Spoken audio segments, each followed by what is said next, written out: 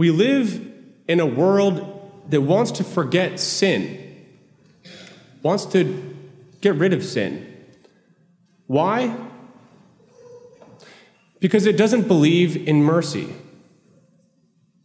If you didn't think that there was a chance that you could be forgiven, would you ever admit that you were wrong? There's nothing more terrifying than going into a situation where you will be given no quarter. If you know that in advance, why would you ever admit a mistake? When repentance is separated from the hope of being forgiven, as in our culture today, we have a perverse sort of sacrament of confession. You're supposed to confess, but you will not be absolved. Our current state of politics, the ideologies in this country, the civil discourse, this reflects something of a trend. It's confession without absolution. We might not have sins, but our ancestors certainly did. And so we tear down statues. We cover artwork that celebrates sinners of the past. There's character assassinations. There are other sinners out there, but not me. Most of them are in the past. Some of them are my enemies. But there is no sin here. Why is that? It's because our world is forgetting the idea of mercy. And today, on Laetare Sunday, in Lent, we have a day of rejoicing because mercy is real. That is at the heart of our faith. We don't pause Lent, but we take this day in particular to recall that the grace that is driving us through this season towards the feast of Easter is grounded in the mercy of the Father. It's the parable today that we heard that gives us the most stark contrast between the way the world thinks of sin and mercy and the way Jesus Christ does. To the world's way of thinking, the younger son, his behavior at the beginning of the parable makes total sense. He just asks for what's due to him. He gets his inheritance. He goes and travels. It's not quite study abroad, but he's exploring, he's widening his horizons. The tragedy in this story, to the world's way of thinking, is that there's a famine. The young man didn't have a chance to realize his potential. There's no sin involved. There's just a catastrophe, a natural catastrophe. The Christian hears the parable very differently. For the Christian, he sees with the younger son that the worst thing that happened was at the very beginning. When the son turned and said, "Father, give me what is due to me." And then he left. There was a rupture between the father and the son.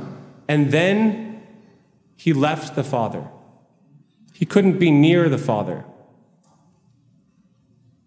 That's why when the parable really kicks into gear, at the moment when the son comes to his senses, that's when we see the whole story is meant to show the younger son's realization that mercy is real. He doesn't think that the worst thing that happened was the famine, even as he's looking at the swine and thinking, if only I could eat those husks. The worst thing that happened, he knows, was that he left the father. He turned his back on the Father. For the Christian, what the Son does is also what we do in this season of Lent. we seek reconciliation. We make the long journey back to the Father.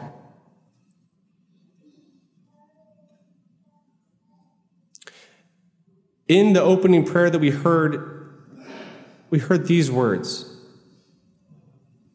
that really summon the language of reconciliation that we hear at least a dozen times in the liturgy today. We heard this: O God, who through your word reconciled the human race to yourself in a wonderful way. And then from St. Paul, we heard this: new things have come from God, who has reconciled us to himself through Christ and given us the ministry of reconciliation. Namely, God was reconciling the world to himself in Christ, not counting their trespasses against them, and entrusting to us the message of reconciliation. In one very St. Paul sentence, he uses the word reconciliation 4 times. He would be failed in an English class. But what St. Paul was convicted of was that the all-important message of Jesus Christ is that the Father is waiting for us. The Son left the Father in the parable with his hands full. He had his inheritance. He collected all his belongings. He returns to the Father with empty hands. The Father does not need us to have anything. We may only have weakness, may only have failure, but the Father has open arms. The Father is waiting and watching. All this language of reconciliation, both in the Collect and in St. Paul's letter, might clue us into another place we hear this very similar language, and that's in confession. The words that sometimes can slip past us, the all-important words that can slip past us, because confession is such a high-pressure situation in a way. But these are the prayers. God, the Father of mercies, through the death and resurrection of his Son, has reconciled the world to himself and sent the Holy Spirit among us for the forgiveness of sins. The very same language of St. Paul. God, the Father of mercies, the Father who waits for his sons and daughters, has reconciled the world to himself. That is what the world can't understand. But it's only by trusting in mercy that we could ever confess sin, that we could ever enter those doors and go into those confessionals and say the things that are darkest about who we are or what we've done. Only because we trust in mercy. If the Father is waiting for us, if mercy is real, if I am, in fact, more than my sin, that's what makes us go through those doors. And when we go through those doors,